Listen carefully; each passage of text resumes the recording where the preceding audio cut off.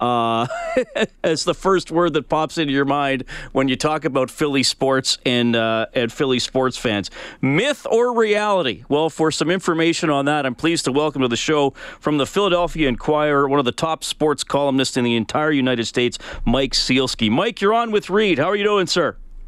I'm doing great, Reed. Thanks for having me on. Yeah, well, thanks for coming on to talk here in Edmonton. I was reading some of your stuff, and there's a specific column we got to get into. But, it's funny, Mike. People often say, well, Philadelphia, they're the people that threw snowballs at Santa Claus. And I was looking into that. I said, wasn't that in 1968? Like, is it fair to still bring that up?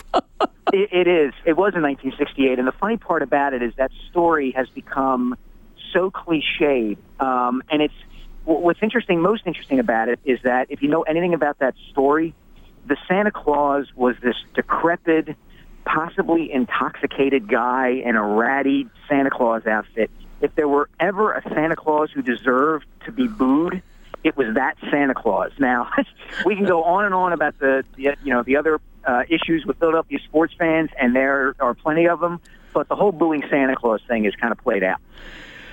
Yeah, that's wasn't that the final home game of a miserable season for the Eagles too, where the fans wouldn't have been in a good at Franklin Field, and the Eagles were god awful from about the mid 1960s until the mid 1970s, until Dick Vermeil came around. So believe me, there was plenty of reason for Philadelphia sports fans and Eagles fans to be ticked off at Santa Claus, at the franchise, at just about everybody. Yeah, for sure.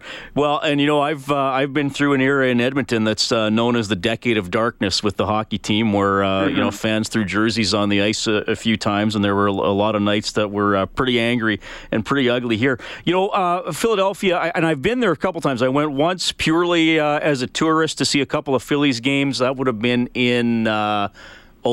I think they were pretty good that year. And then, obviously, I was there for the NHL draft a few years ago when the Oilers wound up taking Leon Draisaitl. Really like the vibe there. You got a team in each of the big four, the major pro sports leagues. But I mean, is it the Eagles that are the number one passion there? Is it cyclical? How would you sum that up? No, the Eagles are definitely first among equals in that regard. There's something kind of instinctual and guttural about Philadelphia being a football town first and foremost. There was some scuttlebutt a few years ago when the Philadelphia Phillies were rolling off all those division titles and winning the 2008 World Series that maybe Philadelphia was becoming a baseball town again, but it really is football first. Now, having said that, as you well know, the Flyers have a very loyal, very passionate, and fairly sizable fan base. It's only within the last couple of years, I'd say, that the Sixers, because of kind of going through the process, so to speak, and collecting some really talented young players who haven't had a chance to blossom yet, have kind of caught up to the Flyers in terms of kind of the following and the interest over the entire metropolitan area. The Flyers, hockey is a major sport here, where it isn't often in several American cities. Mike Sielski joining us on the Face-Off Show, columnist with the Philadelphia Inquirer, talking about the sports vibe, the sports fan in Philadelphia. So is it, and I mean the joking about the snowball stuff and the Santa Claus stuff aside, do you think it's fair to say, though, that Philadelphia sports fans are quicker to turn on their own or be nasty, or is that another myth that's that's been overblown? No, I think that's true in a lot of situations.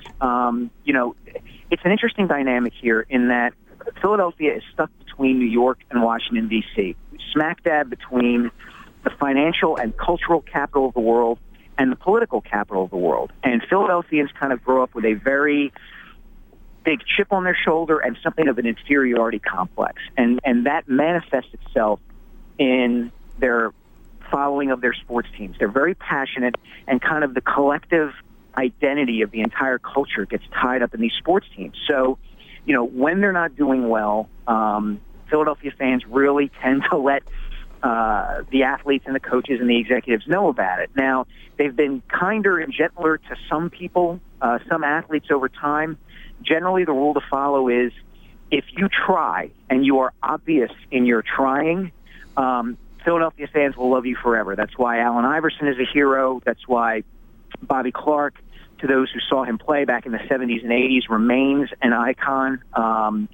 Maybe less so for his tenure as the general manager and president of the Flyers, but certainly those who remember him as a player know how great he was and know what he went through playing through diabetes and how hard he played and how he towed the line between fair play and dirty play sometimes. People love that. If you're willing to give everything for them in the name of victory, they will love you forever. You wrote a column just recently. I'm just double-checking the date here. That was in July. And your idea was, is this the worst period in Philadelphia sports history? People should check this out if they want a really good read. You jokingly called it a highly sophisticated formula where you color-coded the how good each team was in each season going back several decades. And you actually basically put the last 3 years in Philadelphia as the second worst era in the history of the city. Now, I know the Sixers have been really bad, but I thought, the Flyers and Eagles and Phillies have at least kind of hung around a couple of times, haven't they? But why is this one of the dark eras for you? Well, you mentioned it. We've got the Sixers who had been tanking for basically 4 years, trying not to win in the name of accumulating high draft picks so they could get great players, which, is smart and logical from a rebuilding standpoint, but doesn't lead to a lot of victories in the here and now. The Phillies haven't had a winning season since 2011, the last year they made the playoffs, and they held off on going through a full rebuild probably too long. They started doing that in the last couple of years, but in the meantime, they were bad while they were still trying to be good. And that's never a place you want to be. The Eagles haven't won a playoff game since the 2008-2009 postseason. They did make the playoffs in 2013, but didn't win a game and have been kind of struggling a little bit since. And the Flyers, as you well know, have been kind of a middling team over the last few years. They made the playoffs 2 seasons ago, got bounced in the first round by the Capitals, which wasn't all that surprising. They've gone, missed the playoffs, make the playoffs, miss the playoffs, make the playoffs. And the other factor you kind of have to take into consideration is the hope that's attached to any particular team. That's why this era I didn't think was the worst of all, because you do have the Flyers making strides, collecting young players, getting a guy like Nolan Patrick. You see what Ivan Provorov can be. You do see the Sixers with guys like Joel Embiid and Ben Simmons. The better things are probably on the horizon. Same thing with the Eagles and Carson Wentz, and we'll see about the Phillies. But, it's been 20 seasons, baseball, basketball, football, hockey, since Philadelphia celebrated a postseason series victory. So we've been hungry for a while. Mike Zielski joining us from the Philadelphia Inquirer. Mike, a couple more for you. Thanks a lot for coming on with us here as we tee up the game that's going to start just after 11 between the Oilers and the Flyers. I'm going to ask you a question that's probably going to make you chuckle and maybe even say, why would you ask me that, Reed? Why can't the Flyers find a goaltender? That's a really, really good question. And I finally think I've come up with an answer, which is to say this. There was a time in the NHL where having a franchise stud goaltender was essential to competing for a championship and getting there. If you look in the 1990s, even into the 2000s, at a time when Martin Brodeur or Patrick Roy were winning Stanley Cups, Dominik Hasek finally getting there with the Red Wings in 2002. Over those years, the Flyers maintained that you didn't necessarily need a franchise goalie to win. If you put enough strong players around the goalie, you could get by. And they kept getting burned in the playoffs year after year after year because they did not have a top-notch goaltender. Well, fast forward now to the NHL today. All goaltenders, the goaltending is incredibly good and uniformly good around the league. Save percentages are higher. The guys who play the position are bigger and more athletic than they've ever been. So the difference between a truly elite goaltender and a pretty good goaltender is very, very small.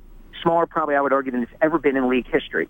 So what you do need now is the stronger players up front, the Crosbys, the McDavids, the Malkins, a collective group in front. That will make the difference more often than not. We've seen it the last couple of years. I don't think anybody yet would say that Matt Murray or Marc-Andre Fleury would be an elite, top 2 or 3 goaltender in the league, yet the Penguins have managed to win 2 Stanley Cups. So I think that's been the problem, and they've kind of mismatched eras. At a time when you needed a franchise goalie, they wouldn't give in and get one, and now that you don't need one, it's taken them some time to build a roster that really can compete for a Stanley Cup. Mike, I'm going to ask you one more. I think you'll have some fun with this one. And you mentioned a couple of names earlier with Iverson and Bobby Clarke. I remember as a kid being an Expos fan in the 1980s, remembering Mike Schmidt hammering home runs routinely against the Expos and a bunch of other teams. If you went up to the average Philadelphia fan, maybe a more seasoned one, maybe not a teenager that hasn't been watching sports as long, who do you think the average Philadelphia fan would identify as the 2 or 3 most iconic athletes in the history of your city? Wow, that's really good. That's a really good question. I would think, Wilt Chamberlain would be at or near the top of the list, given the production he put forth when he was a member of the Warriors back in the 60s. 50s and 60s. Julius Erving would be a name that would come to the top of the list. Bobby Clarke, Allen Iverson. From a football standpoint, maybe Reggie White during his time with the Eagles in the 80s and 90s. Those would be the people I think you would think of first. As I said, Mike Schmidt, Steve Carlton. We've been blessed here in that we do a franchise in each of the big 4, so to speak, leagues. And it's a town that's very passionate about all 4 of those sports teams. So I think it would probably depend a little bit on which generation of the person you asked. If you asked a baby boomer, you'd get some answers. I'm 42. I'd probably give you some different answers. And then somebody who's 32 would give you even newer and fresher answers. Yeah, that's good perspective for sure. Saturday in the United States, you watching Oilers Flyers, or is this all about college football for you? Oh no, I'll be watching Oilers Flyers. I was at that game last year that. When the Flyers beat the Oilers 6-5, and Connor McDavid became, the latest in a long line of hockey villains in Philadelphia, for his back and forth with Brandon Manning, and he is an incredible player. I listened to that highlight, and I've seen that highlight of the pass he made the other day. Wow, just an incredible player to watch. It's going to be, in a way, I envy you guys up there, being able to watch him night after night after night, because it's going to be fun to watch him grow and develop and become the player everybody hopes he's going to be. Well, we spent the first 15 minutes of our show, Bob Stauffer and I, talking about what a disaster that game was last year in Philadelphia for the Oilers. So, yeah, different memories for sure. Hey, Mike, this was great. I hope we could do this again. Really appreciate your perspective and enjoy the game, man. Thanks for coming on. Anytime, Reed. Thank you. I enjoyed it. That is Mike Sealski checking in from Philadelphia. I did mention he was the 2013 top sports columnist in all the United States, as voted by the Associated Press, and a really cool perspective there on Philadelphia sports.